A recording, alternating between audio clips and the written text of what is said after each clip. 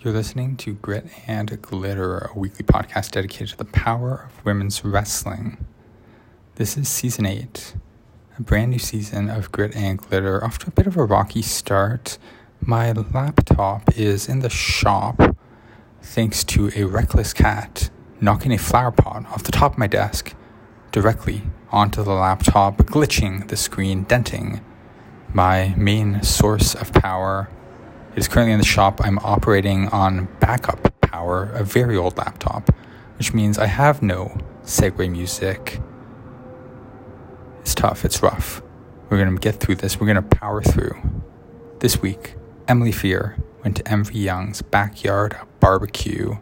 And me, I chatted with Alyssa Marino, commentator, backstage interviewer. She's done a lot of stuff. She likes cereal. I like cereal. We talk about that. We talk about a lot of things. This is Season 8. It's going to be a good one, folks. Bear with us.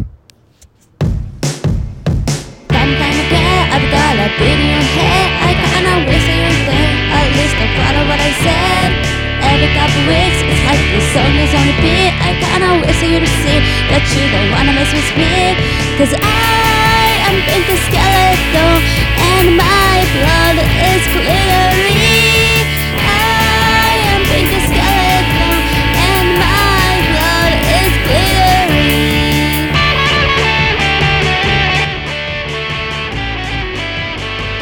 She's the host of Let's Get Cereal on YouTube. She's a commentator for promotions like Women's Wrestling Army, and CFU, and CCW, among others.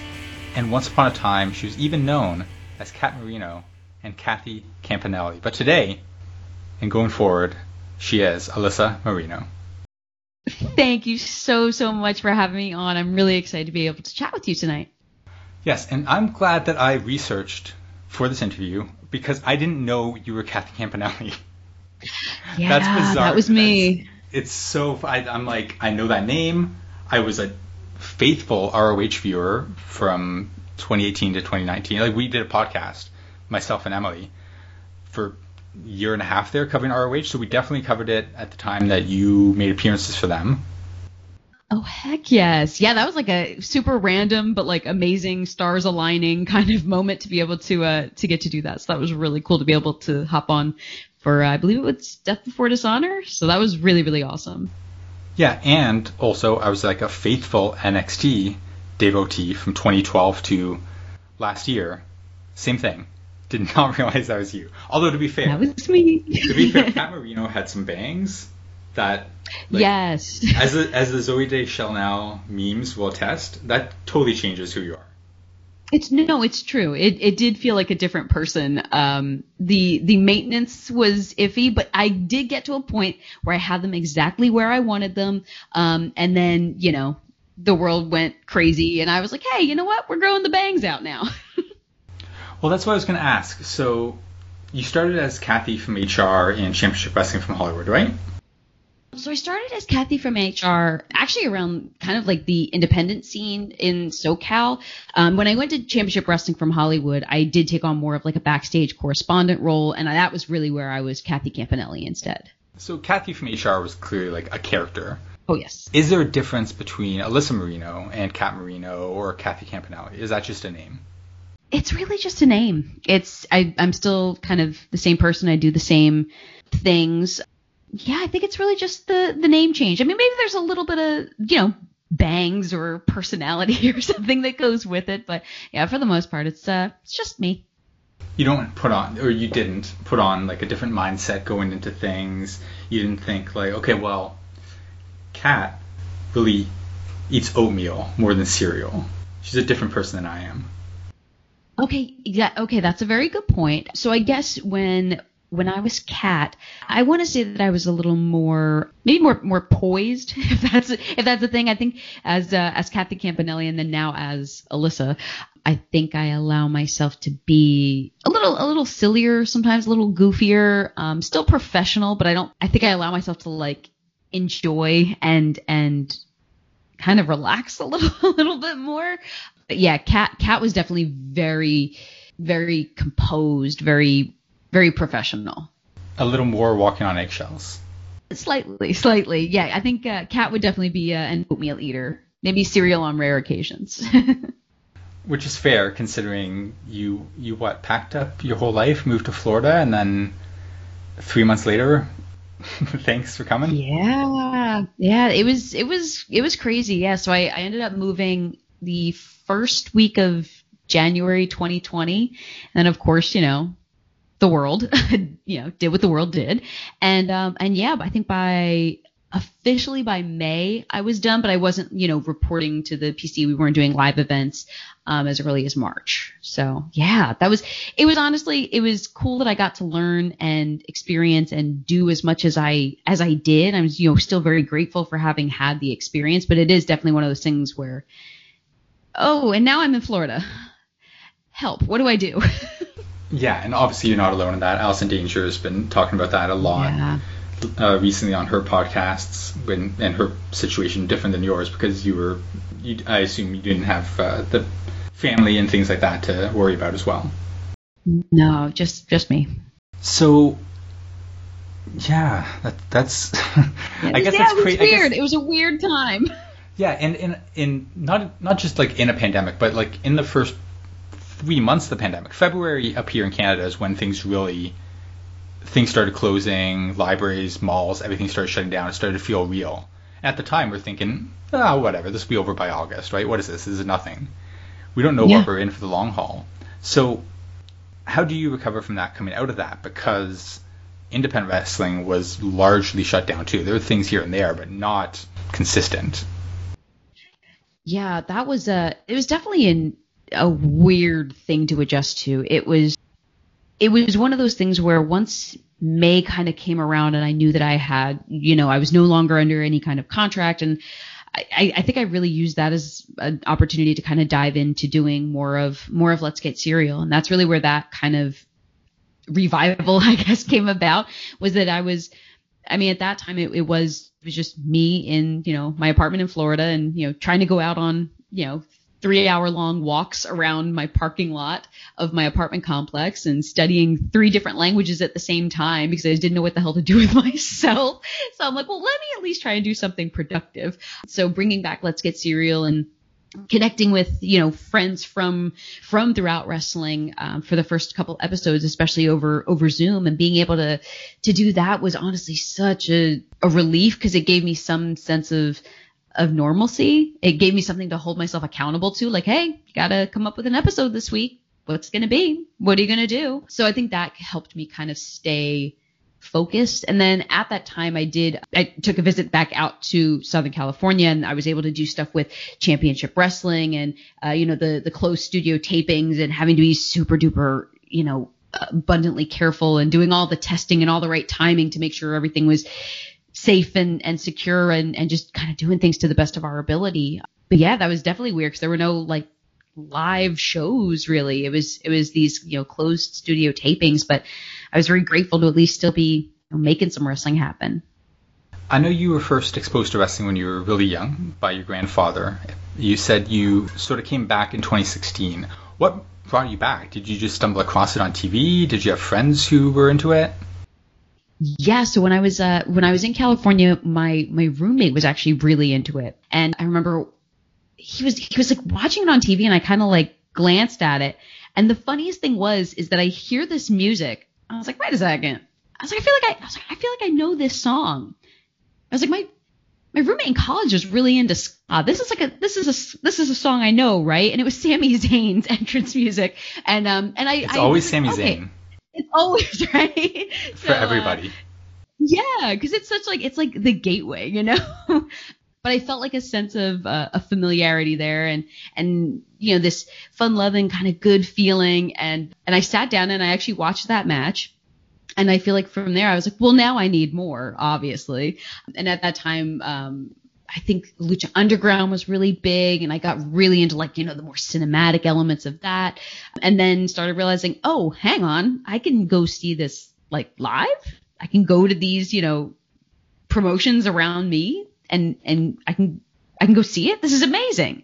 And then finding out I can go and train too. I can get more involved. I really did just kind of dive headfirst into it. every person I talk to, whether they're a wrestler or a manager or a commentator, it's that leap which I can never wrap my head around. Maybe it's because I was exposed to wrestling when I was a kid, and I stayed a wrestling fan my entire life through my dad. So I guess maybe it's different. When you're 6, you're not thinking about, like, I should go to wrestling school or anything like that, and this was pre-internet. But it never once in my entire life did it cross my mind that, hey, what if I train to be a wrestler? What if I go to wrestling school to try to become a manager? That just never seemed accessible. So, like, had you taken drama classes in school? Were you always a performer at heart? I really, really was. I was doing musical theater since I was 9, and, did plays all while I was growing up. Even when I went to college as a vocal performance major to, do operas. So there was always an element of doing a performance. There was always an element of being in front of people and, whatever pressure or positive, feedback that goes along with that. You take the good and the bad. But I was always kind of gearing toward the idea of being involved in some way in entertainment. And then, kind of put things on the back burner after college. I had gone through, not so favorable auditions and, got kind of a little tired of trying so hard to, give my all and keep hearing, the no's and stuff like that. And I got a normal job and kind of settled down with that. And then it was something about the idea of, hey, I mean, maybe this will just be something cool to do. I don't think I put the pressure on it, and I never really saw that it would turn into anything, crazy, but kind of just having this idea of, well, what's the worst that can happen? I just want to check it out. And that, honestly, that was how Santino Brothers got me, is because they did a 1-day tryout. So having this idea of, like, hey, it's just 1 day. Like, I'm not signing up for the whole thing. It's just 1 day. And that's how they got me, because as soon as I did the 1 day, I knew I needed more. Kind of the idea of just watching one match, and I knew I needed more. So, but yeah, I feel like the performance element and the entertainment element was something I actually felt comfortable with. And I think that's why I didn't end up going into the super physical, wrestling side of it. And I did want to do more of, hey, like, I have my voice is what I do. So let me lend my voice to this, or, let me be a manager character or a GM or something like that, where I can use my voice and I can either be an authority figure or deliver a promo, or even as a backstage correspondent, to be able to, like, let me facilitate this story by, setting up these interview questions and stuff like that. So it was a way for me to be involved and still feel part of it, even though I didn't have to, get super duper physical into anything. So is managing something that you're still interested in to a degree, or is commentary the true love now? Honestly, I feel like commentary and, the backstage correspondent positions are more so what I love to do. I think managing is always, like, an idea on the back burner. Like, it would be really cool to do. But I think that, like, what I really enjoy doing and where I feel like my strengths lie are more in kind of, not necessarily like the super serious, but, not having a character. And honestly, at this point, I feel like I've been so many different names. I wouldn't want to change that up. So yeah, just being able to be myself and help tell different stories is really, I think, where my passion is. Have you ever taken any bumps? I have. They were not good. They were terrible. But I did at 2 different Santino Brothers shows. One I got, pie-faced and, fell down on the apron. I don't even want to say I bumped I fell down onto the apron. And then another one I got clotheslined when I got quote unquote fired from Santino Brothers. And it was, like I said, they were awful. They were awful. But they happened. And it's so funny to me because every wrestler I talk to, whenever they have to do a promo, they're like, oh my God, I'm just so nervous about this promo. I'm so nervous about this promo. Meanwhile, I was over there like, I have to like bump. I'm so scared I'm going to mess it up. I'm so scared. So it's just funny what people worry about, it's just where your comfort zone lies. I was like, I'm used to talking. The talking part is fine. It's the bumping part that made me a little nervous, but we always figure it out. Do you study other commentators, either current or like in the past? If you go back and watch old wrestling, do you really find yourself fixating on the commentary more than you did pre-Santino Brothers?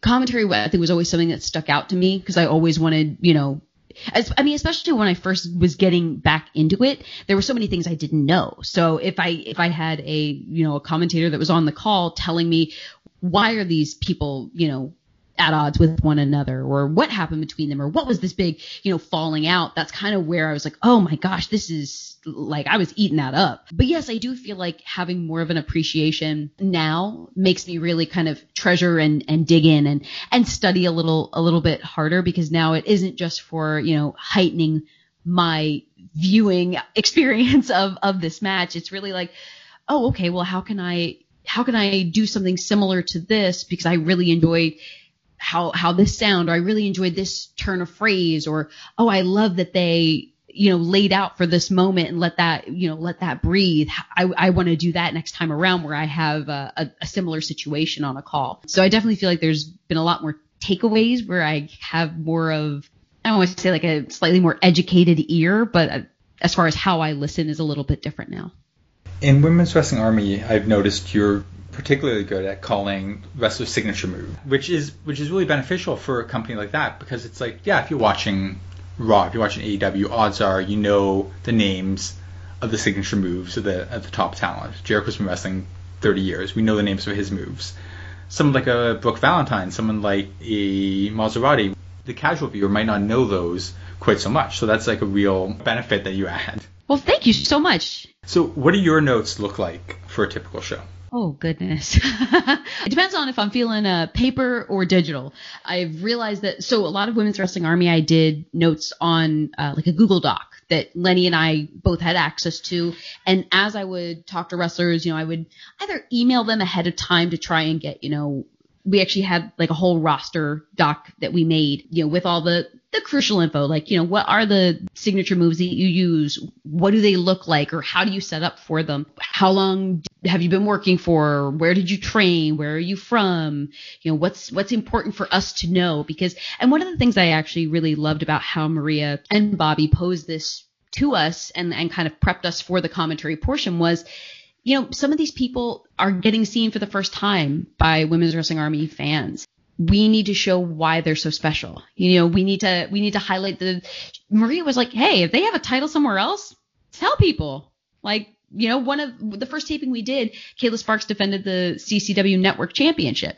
And it's like, okay, well, this heightens her for, you know, her WWA debut, and it heightens who she is as a competitor and her story and her journey for people who are seeing her for the first time, and you know why this matchup is special and what she went through to get that title. But yes, my notes are a little wild, so they're very thorough because I do my prep ahead of time, but then also at the actual event, wherever I am, I will take my notepad around instead of my computer, and you know, talk to each match and like get even more in depth. Like, hey, like, thanks for sending me all that information over, but is there any updates, anything new I need to know, or, you know, anything special that maybe just came up today, or something you thought of on the way over that you know, I just want to make sure that I have all of my bases covered. So sometimes they're a little scribbly, but I actually started doing them digital because my handwriting would get so jumbled that I would be trying to decipher it while on the call, and I'm like, this is not the right time to be doing this. So having them on the screen in front of me is definitely a little bit more helpful. Is there a significant difference between calling like something like Women's Wrestling Army versus calling something like CFU, or is it really just a matter of who you're sitting next to? I definitely feel like there's always a balance, and I think that style can flex and fluctuate depending on, you know, what role I'm responsible for and what role my broadcast partner is. I mean, stuff like CFU was actually really interesting. I was really honored to be able to work with them because it was so different for me.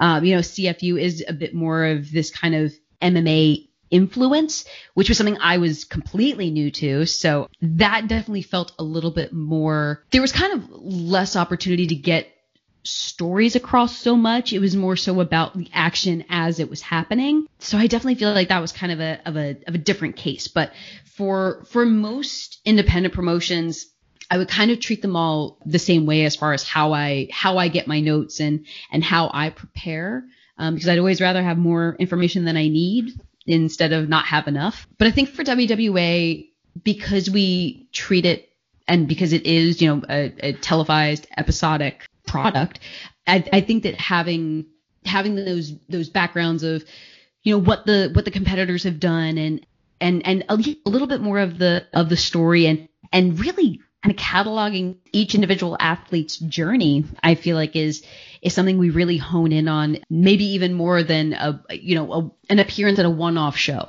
So if I have someone that's part of the WWA roster that I'm following their journey and following what they've done, as opposed to, this amazing competitor, but I'm only going to see them one time at this show, and next month they might not be there. So I think there is a little bit of a balance just because we're getting people accustomed to these faces and these competitors and kind of where they've been and where they're going. You have 2 sets of tapings of WWA under the belt now. How did the Chicago show go? Like, what was the vibe compared to the first one? So honestly, it was awesome. It was a lot of fun because now there is more of like a familiarity and more of the camaraderie being built. I think also the fact that it was 2 days worth of matches and interviews, and they would do like sit down kind of interviews as well as, pre-tapes that'll be part of the episodes themselves.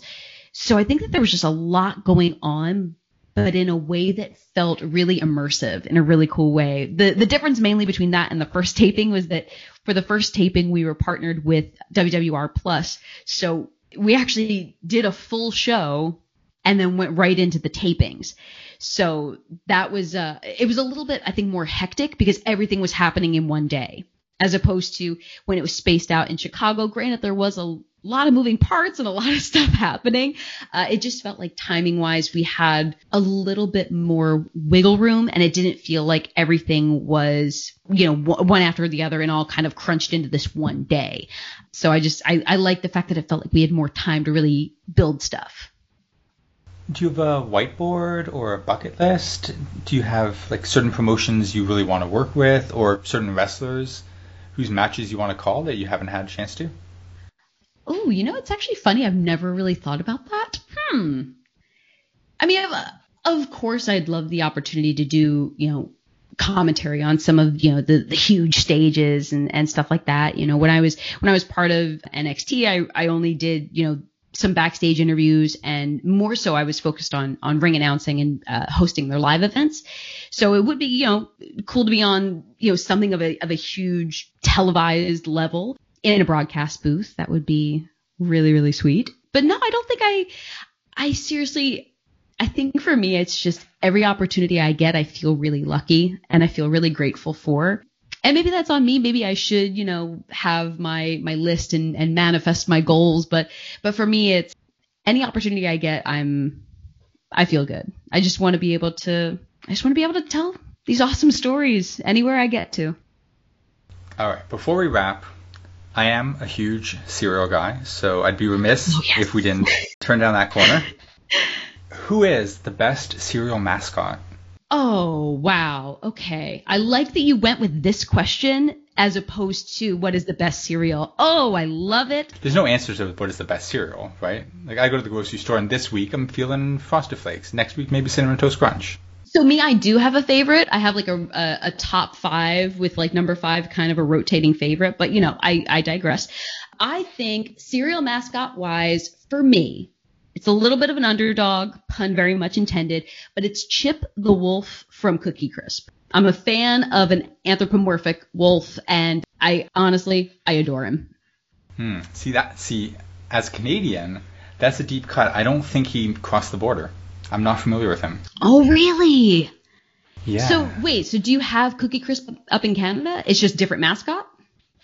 You know what? Now that I think of it, I don't believe we do. I think I'm only familiar with it because whenever my grandparents would take a trip to Florida, they would bring me and my sisters back cereal.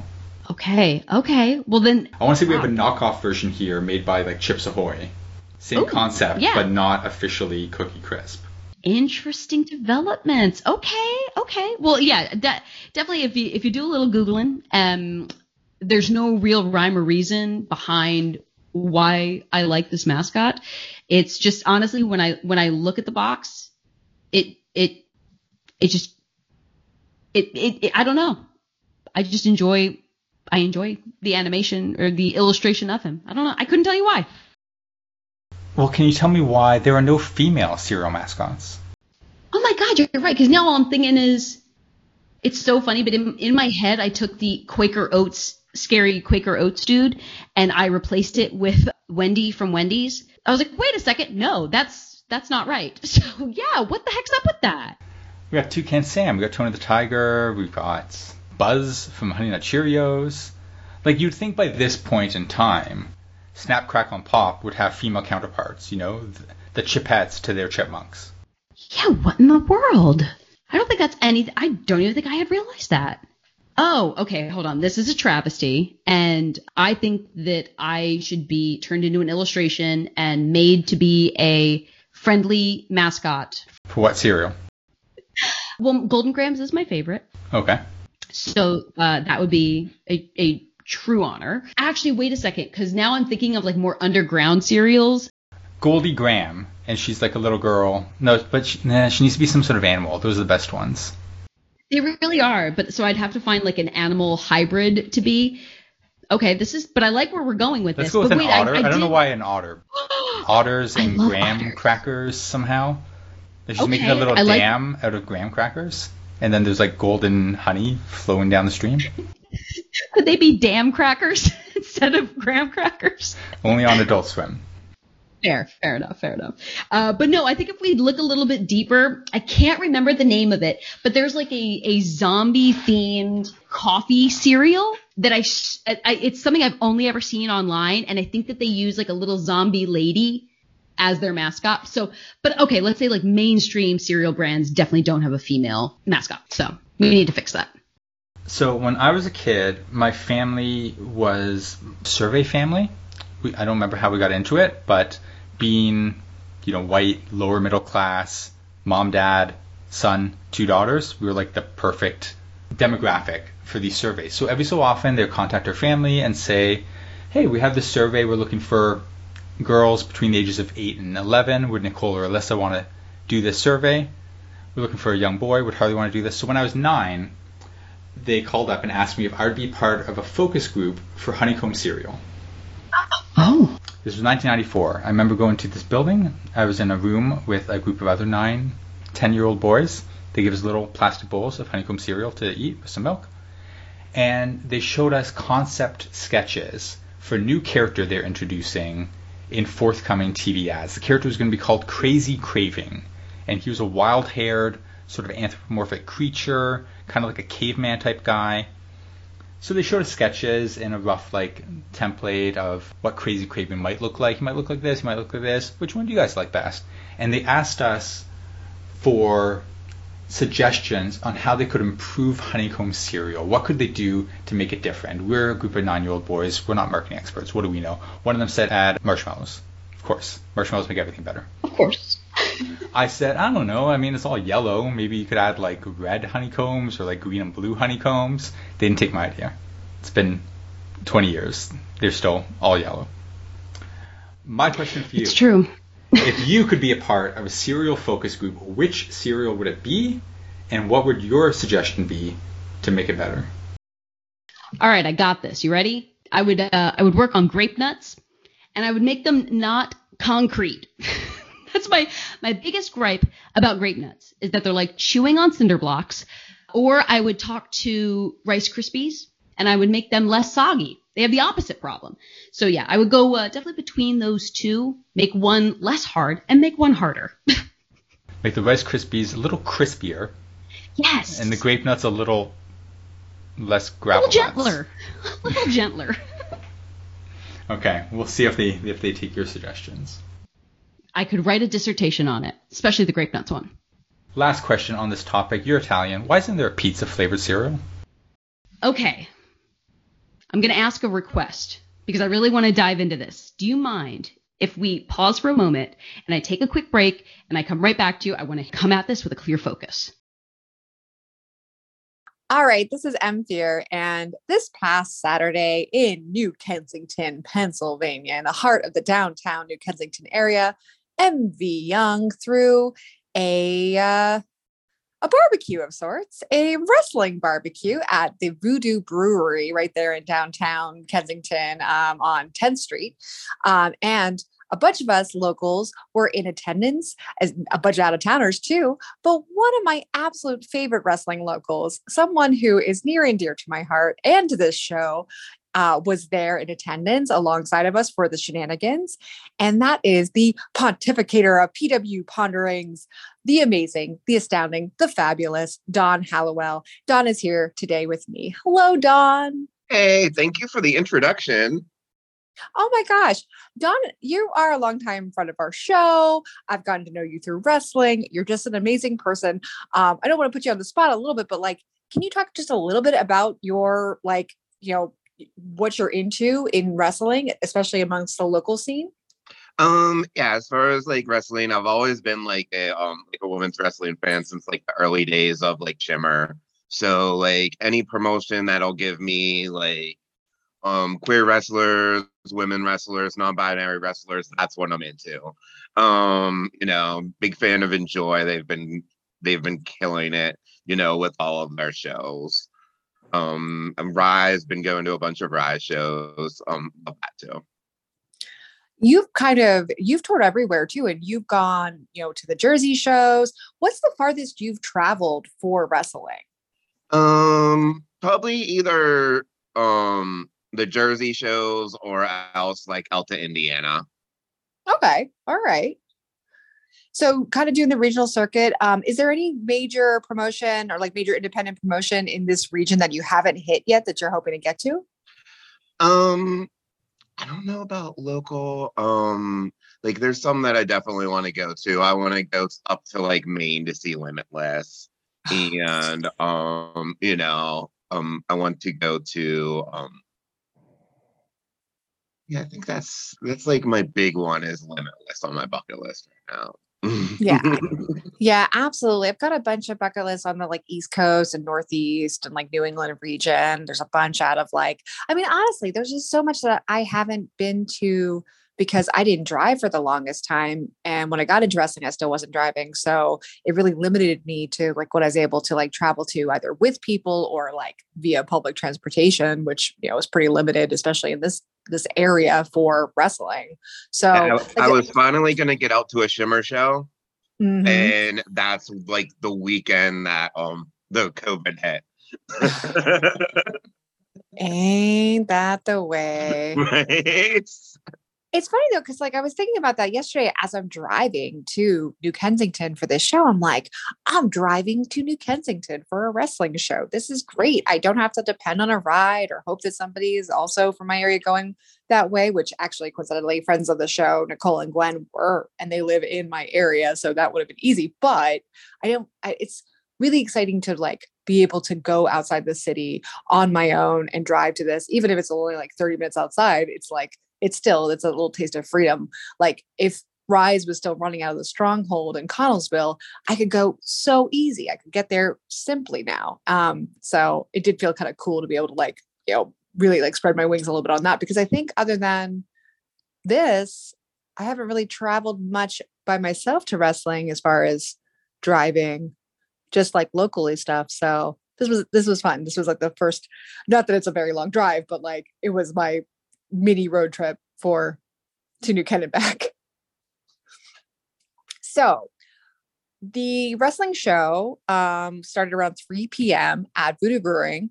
Help me describe a bit of the feel of this, because it wasn't inside the brewery. It was on the brewery grounds, but it was basically in like the brewery's like yard area. It's right on the corner of an intersection. So like it's bordered on all sides by sidewalk and main city district. So like people were walking by the whole time.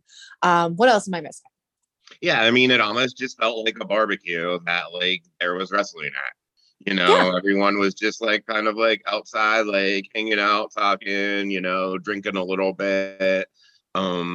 People walking down the street, stopping, taking pictures, stuff like that. So it really felt like more like, like just a bunch of people getting together, and there just happened to be wrestling there too. Yeah, one of the most fun aspects of this was if you wanted proper access to this event, you had to like go through and pay for it, which was good. You're supporting the talent, you're supporting the person running the event, you're supporting Enjoy, you're supporting everybody involved in this. You're supporting the brewery.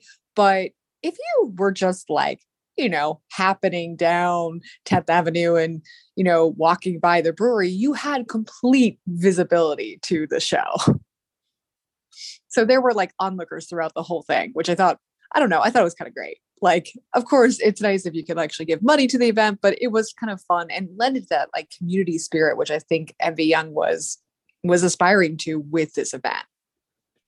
Yeah, and I think it got got publicity like through like the local newspapers and stuff like that, and they've been promoting a school that's opening up there too. So that's pretty cool. Yeah, I mean, New Kensington, and this was covered by a news story that ran prior to the event happening. But MV Young is from New Ken area. I believe he said he's from Lower Borough, which is crazy because I have a friend a good friend who is also exactly from that area as well. And that's one of the reasons I'm familiar with New Kensington is I spent a lot of time there with her during college, like visiting her family and hanging out and going to various places in New Kensington. But so in a news story that ran prior to the event, he mentioned that, New Kensington has been an area that has been blighted by a lot. And like a lot of towns in Pittsburgh, in the peripheries of Pittsburgh, it's suffered from economic downturn and lack of like viable businesses and hardship for the locals. And MV is really trying to do something special in this like current kind of like slow uptick in traffic in the downtown New Ken area, in the rise of certain businesses. I mean, just going to a place like Voodoo Brewing in New Ken is a novel thing in my mind, because 10, 15 years ago, that business probably wouldn't have, existed anywhere near that area. And now there's a lot of places like that are popping up throughout that downtown, a big part of this revitalization effort. And I think it's so cool that they're basing it in New Kensington. But credit where credit's due. I think this event really did service to the community of New Kensington and of the wrestling scene, both local and regional, and bring into focus, just how exciting it is to have a new business prospect and a new prospect for athletes in the area to potentially train and perform in front of wider audiences. I think it's giving access in a place that really could use it. And it's cool because you look at, so this is going to be like an offshoot of T2T out of Brooklyn. So it's going to be like the T2T Pittsburgh version. And MV's trained people whenever he lived in New York City with there are other trainers there, like Logan Black and Big Game Leroy. And then I think Willow just started as a trainer there too. And the students that they're putting out of that school are all just incredible. Like, they have incredible personalities. They great in the ring. And like, I wouldn't expect anything less from, this school in Pittsburgh too. Yeah, it's really exciting to see what local talent will come through those doors and benefit from that expertise. It'll be exciting to see what regional talent comes through to offer themselves as both trainers and as to enhance themselves in whatever way they are, if they're, working in the area. It's an exciting hub to be in. It's always cool to see a new wrestling school pop up, especially when it's got the connections that it's going to have. And just kind of basing the impressions from this event, there's a lot of interwoven personnel that was involved in the making of this backyard barbecue. I mean, they were using Enjoy's wrestling license, so Enjoy had a huge presence there. You had people who have worked in wrestling all throughout the region, like Marcus Mann on commentary, who was a booker for Rise. You've had people who have done work for other local and regional wrestling promotions. So there's just a lot of shared DNA there, which again comes back to community, both the community of enterprise and wrestling in this region, but also just community in general, people sharing talent and resources to bring about something that is going to be really special for a crowd that is excited to see it. And I go back indie wrestling 20 years-ish, something like that. I don't want to show my age too bad, but back, 10, 15 years ago, there wasn't that community in wrestling. If you worked for one promotion, then you weren't going to the other promotion and things like that. So like, I think it's a lot better now. Yeah, there's this whole mentality. I mean, you even, obviously so mainstream and like the big professional wrestling, that like the mainstream professional wrestling of this like idea of the forbidden doors being like blown open. But in independent wrestling, it's so crucial for resources to be shared so that more people have access to it. Because, if you're not sharing things like a ring, less people are having the ability to put on shows. And that means less wrestlers who are featured. And that means less work and less wrestling to go around for all audiences. So everyone suffers when there isn't a sharing economy in independent wrestling. Especially if you look at women's wrestling. If you have a student that's a female wrestler and say, your promotion doesn't do intergender wrestling for some reason, she's probably going to be wrestling the same person every time, which I've seen happen before. Every month you get the same match. So, I mean, if you don't like let your wrestlers go out to like other promotions and stuff like that, then that woman is never really going to advance. Yeah.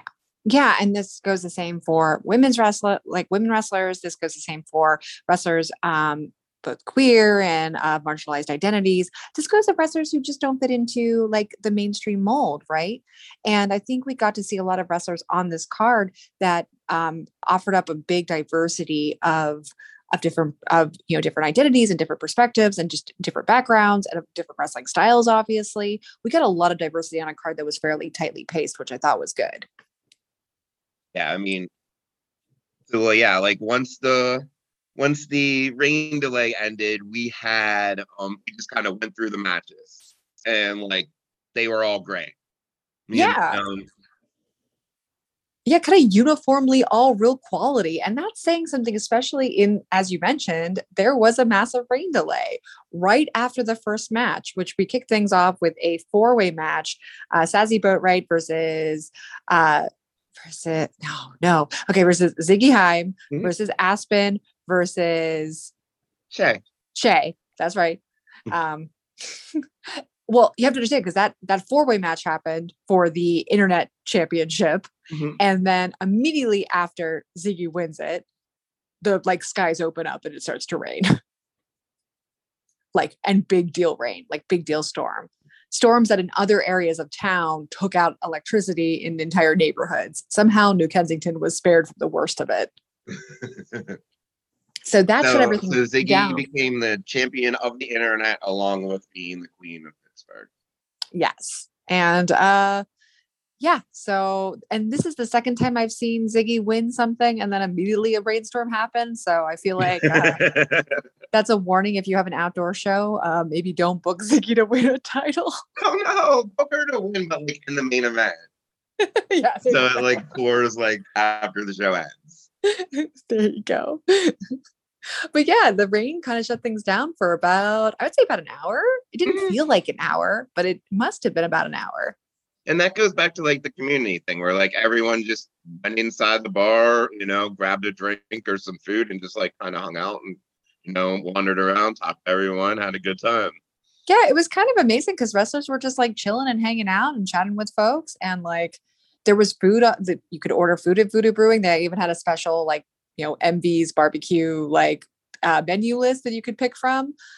There were people at the brewery who were not there for the show. So suddenly they were just like inundated with a bunch of us like wrestling crowd people and wrestlers. And they got a free match out of it, which I thought was great. They got to watch David Lawless get his ass handed to him by a pizza pan wielding Mikey. Apparently Mikey was just going up to get a pizza and David Lawless decided to, talk as he is to talk, and a fight broke out. And Nick Shin decided it was a match now in the bar. Yeah. And I think some young lady was having a birthday party. Someone prior to, did you watch this happen prior to me getting there? Oh no, I think you got there after me. Prior to getting there, somebody got engaged in the Enjoy Wrestling ring. Oh no, I did. I heard something about that. Yes, friend of the show, Hannah Harkness, mentioned it to me when I got in because she had been there for about 2 hours because she came in with the talent. So like, she told me when I got there that like just before I had arrived, someone had like made a proposal in that ring. That's pretty amazing. Again, it's just wild. I mean, you start off with a proposal. There was a birthday party happening, like birthday crown and sash and all, balloons and all that. And in the midst of it, you've got a bunch of people who are like, who are fighting each other. So the rain delay didn't end up feeling like that much of a delay. And I'm glad you mentioned Nick Shin because I feel like Nick Shin was the secret MVP of this event. Not only did he have to ref every match, he also carried a lot of the weight in the Twitch stream, as I was told, interviewing wrestlers during the rain delay, going on mic for like 15 minutes with little interruption aside from whoever was doing ring announcing. So kudos to hot ref Nick Shin, and apologies if I was yelling at you a little too much. I love you so much. I think you're just the best. And I was feeling very enthusiastic about it. His improv skills were very, very much being put to the test. Oh yeah, I think everybody's were to some degree. It felt like everybody was coming in with like a very loose spirit, which you see in wrestling sometimes because the character, like your wrestling characters, have to kind of live and breathe and like be able to be flexible in improv. It reminds me so much every time I see a show like this. I'm like, wrestlers are like improvisation artists. They have to do it with their bodies. They have to do it with their moves. They have to do it with all kinds of things, but they have to perform on the spot. And a lot of that requires like an improv mindset of reacting in the moment. Yeah. Especially if, like something like slightly goes wrong, then you have to improv, Oh yeah, for real. And a show like this, things are gonna kind of, I don't want to say go wrong, but they're gonna go wabi sabi. They're gonna like, they're gonna zig when you think they're gonna zag, and you have to kind of roll with it no matter what, because an outdoor show comes with all kinds of obstacles, especially when there's rain involved. Even after the rain stopped, like there was still the occasional drizzle. Nothing could be 100% dry, so you have to think on your feet and be prepared for some like unplanned for falls. So what else stood out to you in this card? Once the rain delay ended and once our friend Nick Shin was off the mic and things were back in action, what were some of the moments that kind of stuck out to you, Don? I mean, my match of the show was definitely Joseph Alexander against Anthem. They came out right after the rain delay and they absolutely killed it. And they had the crowd who probably had no idea who they were standing, and this is awesome. Yeah, they were pretty spectacular. I felt like that was a show stealing match. Mm-hmm. There were bigger names on the card as far as just indie talent goes. There were ones that have gotten a bit more high profile, but I felt like this was the one that took most of the people by surprise, myself included, because I haven't seen, I've seen Athrun a little bit, especially prior to like the gimmick name change, but I haven't seen Joseph Alexander in action in person. I've seen him in one or two Wrestlers Lab shows. We actually, Grit and Glitter, just by pure luck, was able to sponsor him because a wrestler that we had initially sponsored had to bow out of the show. And we were like, hey, he sounds great and promising. Put our money on that guy. And I'm really glad we did because he's pretty phenomenal. And I think you told me he's in his first year. Mm-hmm. Yeah, he's another student from the T2T Academy who's just been absolutely destroying it in Paradigm. He's had amazing matches there. And yeah, his future looks incredible. And Athrun was pulling off some moves like I've never seen before. Yeah, I don't feel like I've seen him wrestle that much recently, so I'm not sure what's new in his moveset, but I feel like he was really delivering. And were they the first ones after the rain delay? Yeah. That's a huge thing. That's a huge responsibility. That's a lot. Because you have to bring everyone back into it, especially the people who got there after the rain started and are like brand new into the show. They're like, what's going on here? Yeah, exactly. You got this weight to carry, and these guys just delivered. And then we had Jordan Blade challenge for the Chocolate City Championship, which was a really good match. Of course, she's always incredible. I'm not. It's no secret I'm a fan of Jordan Blade. Jordan Blade is one of my favorite wrestlers working right now, and it was a pleasure to see both Jordan and Eel on this card.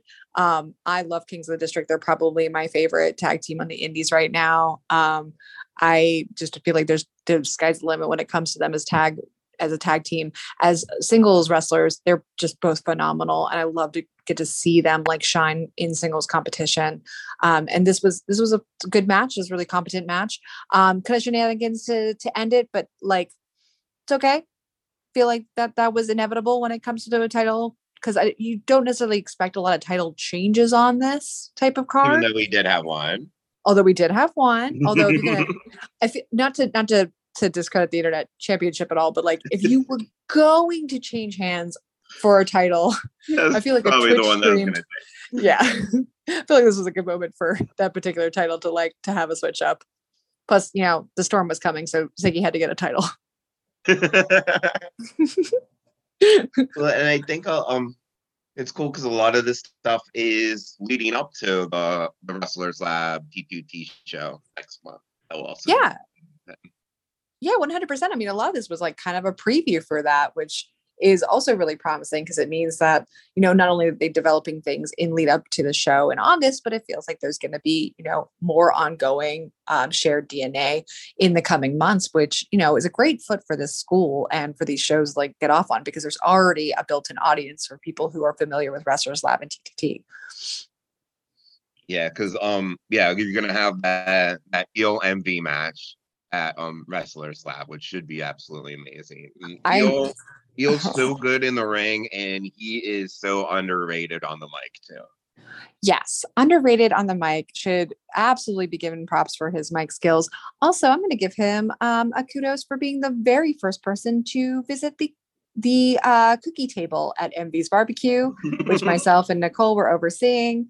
We did have a cookie table of sorts, and Eel was the very first person who came up and asked for a cookie, which I thought was really, really endearing. So thank you, Eel O'Neill, for participating in the cookie table. Cookie table.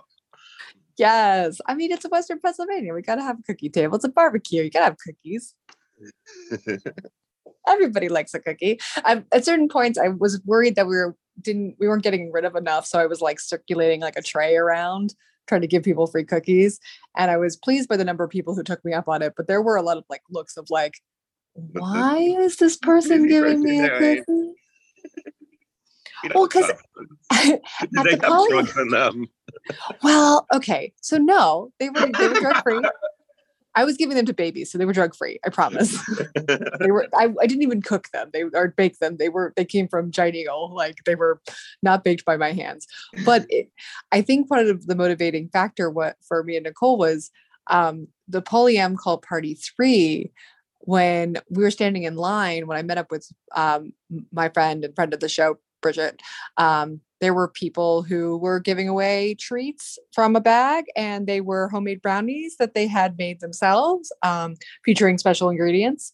And they were just giving them to everybody. Like they had like dozens wrapped and ready to like hand out to people. And I was kind of weirdly charmed by that. Like, oh, that's cute, but at the same time, I can't be trusted around a brownie like that because I just like brownies. Please don't put drugs in my brownies because I can't stop myself. And then I'll just have too many drugs. All right. Refresh my memory. What else are we missing on this card before we have to wrap up? There was a lot of chaos at one point. Yeah, so that was so we had the Runway and David Lawless against the Delinquents and Jets. So Runway and Lawless won that match after Aspen distracted Mikey, and I believe Mikey broke up with her in the ring. Yes. Yeah, I believe Aspen was asking for money. Yes, I believe that she was asking for some form of Simping, I believe. Yes. Is what they could call it. Do the kids still use that word? I mean, it's not a great position to put someone in the middle of the match, Aspen. Feel like maybe timing is everything. You probably could have waited like 5, 10 more minutes, but I mean, maybe she was really thirsty. I mean, I get it. I mean, it was a hot day. I drank a number of those frosty mixed drinks that Voodoo was serving up.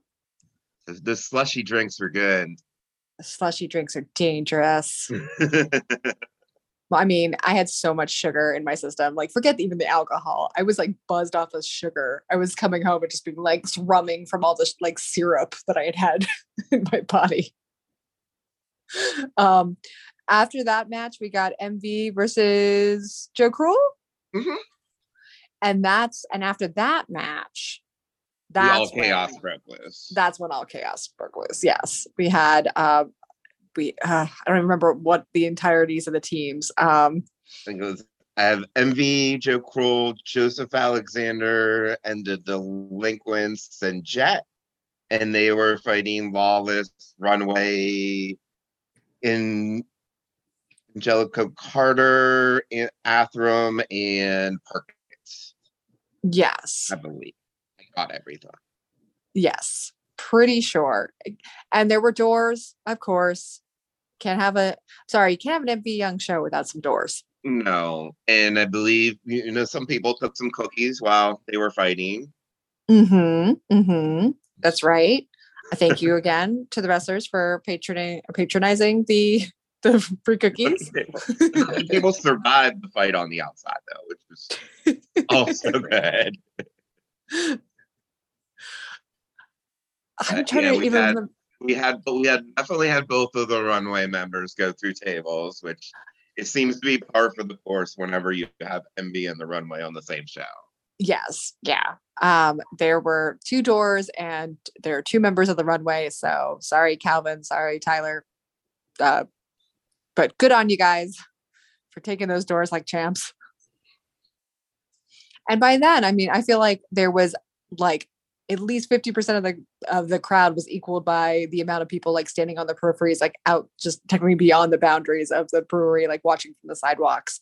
It was really fantastic to look over your shoulder and see how many people were kind of just like stopping to gawk, especially with like a melee match like that, because like that's gonna catch your attention. And it's always awesome to see like people who like aren't wrestling fans just randomly see independent wrestling, just like maybe like working at the venue or something like that, and just to like see their reactions. Yes. Oh my gosh. I mean, there were people stopping their cars to look. Like, there were literally people like stopping their cars in the intersection to like gawk and like see what was going on.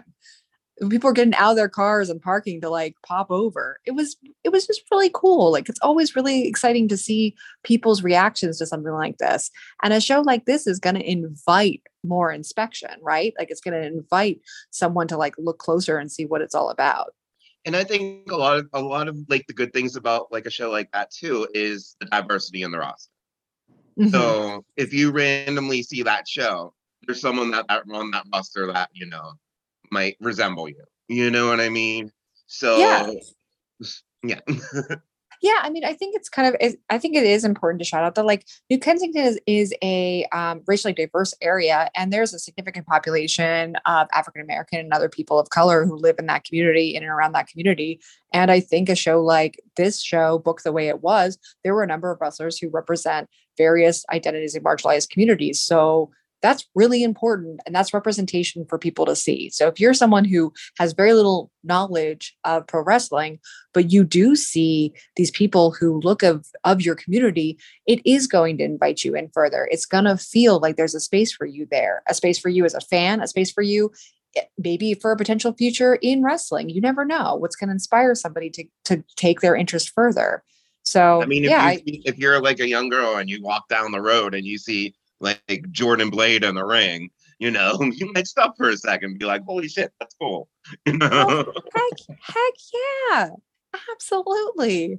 Oh man. I mean, I think about that all the time. Like, if I had been exposed to something like this as a little kid, like what would my reaction been? Like, like who would I be, or what would have changed inside of me if I could have seen that type of representation of that person, like sitting there being so strong and being able to be strong in themselves in this performance. And I don't know, it's cool to get to know that people, young people, children, teenagers, whatever, whomever who needs it, it's there for them. And putting it smack dab in the middle of town like this, visible for everyone to see, is such a great way to reach out.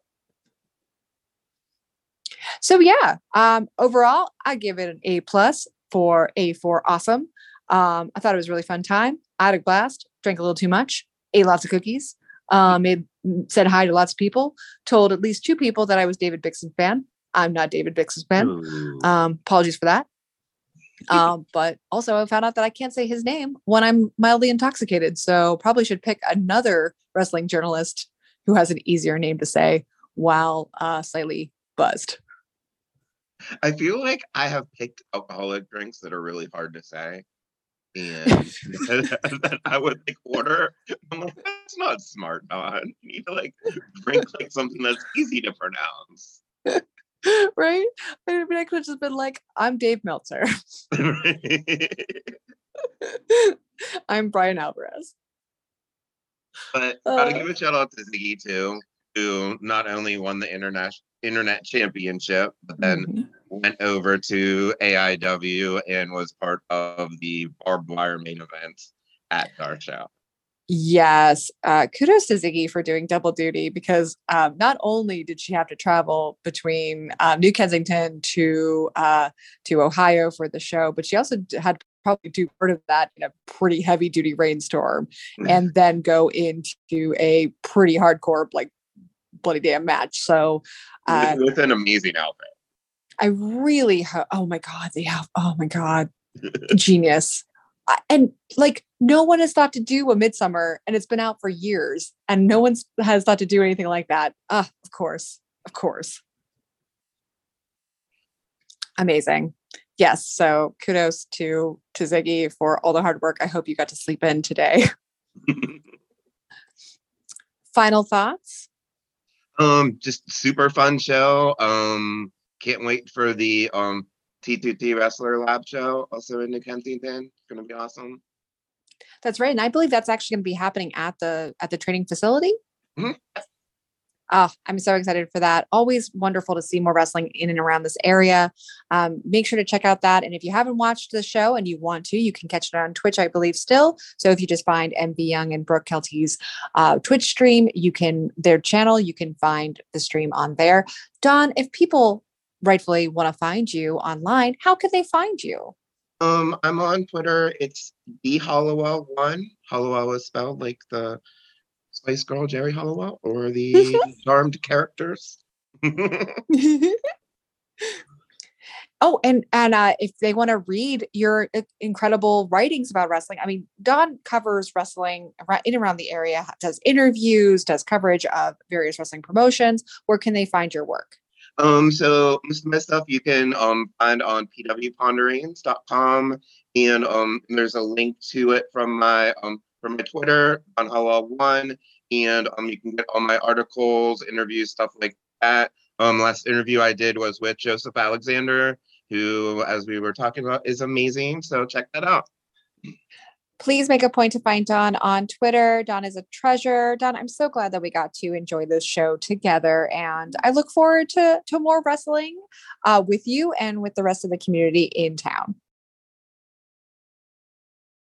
Okay, so pizza flavored cereal. I'm like, how has this not happened yet? There's pizza flavored everything, and I think it could be good. Okay, because I feel like pizza flavored things are like a great marketing idea, right? You know, it's very popular. Everyone likes pizza. But something about like the acidity pizza of like milk. It's okay. Didn't they do that on like Laverne and Shirley or something?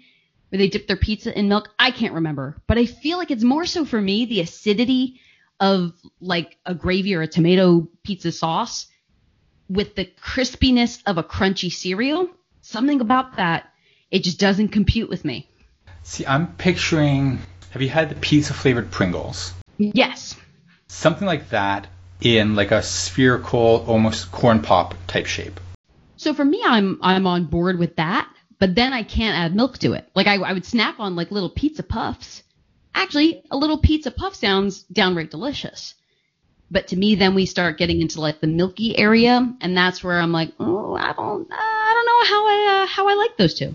What about a pizza flavored Pop-Tart? Is that more palatable? So that I might be down, but to me that almost feels like a stromboli or like a fried ravioli almost at that point. I'm not mad at it. But so instead of like sorry, I'm like diving into this a little bit, but so instead of like the like hard icing top, would it be like a hard pizza sauce top? Like would it be like a pizza shell, or would that be like cheese? No, it still needs to be icing. Otherwise it's not Pop-Tart. Can't you make the icing out of like a pizza sauce? I guess, but then it's just a lunch. It's not really a breakfast if there's no icing involved. I think if the idea is we want pizza for breakfast, just eat cold pizza for breakfast, but make sure it's cold because that's the only way to do it. Like, just go for the real thing. If that's what you want, go for the real thing. Okay, tell you what, next time I buy some pizza flavored Pringles, I'm going to dip them in some milk and I'll get back to you and let you know how it tastes. I mean, hey, it sounds like it would be like an easy heartburn fix, just like in the moment. Like, let's neutralize the acid as we're eating. Like maybe it'll be a breakthrough. All right. In the meantime, this Saturday, live on Fight TV, you'll be calling the action for Garden State. Welcome to Eden. We got Taya Valkyrie versus Trisha Dora. We got Billy Starks versus Janai Kai versus Miyu Yamashita, among many other matches. Very good card. Yes, I am so excited for this. This, honestly, every single match that I've seen presented, because I already, started on my research and checking everything out, and I keep getting more and more excited. Like, I think today they just released the little promo video for Starks and Kai and Yamashita, and I think I said online, I'm like, oh, I'm giddy. Like, I'm giddy for this. So yeah, it just keeps getting more and more exciting. Be sure to tune into Fight TV for that one. And where can people find you online? So you can find me at AYY_Marino on all the socials. You can see me on episodes of Beyond the Bells and on CCW's In and Out the Locker Room. I'm floating around. I'm floating around everywhere. So. As always, you can follow us and support us on Twitter, Instagram, or Patreon at Grit Glitter Pod. Please do so. It means a lot to us that you listen at all. But anyway else that you can support us or follow us really means the world to us. We have sponsored the next season of Enjoy Wrestling, the Enjoy Cup, courtesy of you. You gave us money, we gave it to Enjoy Wrestling. It's going to be a good season, I think, for them as well. Just like it will be a good season for us here at Grit and Glitter. July is almost over, but summer is still doing its thing. Get out there, get some sun, get some sand, get some water. Enjoy yourselves. We'll be back next week.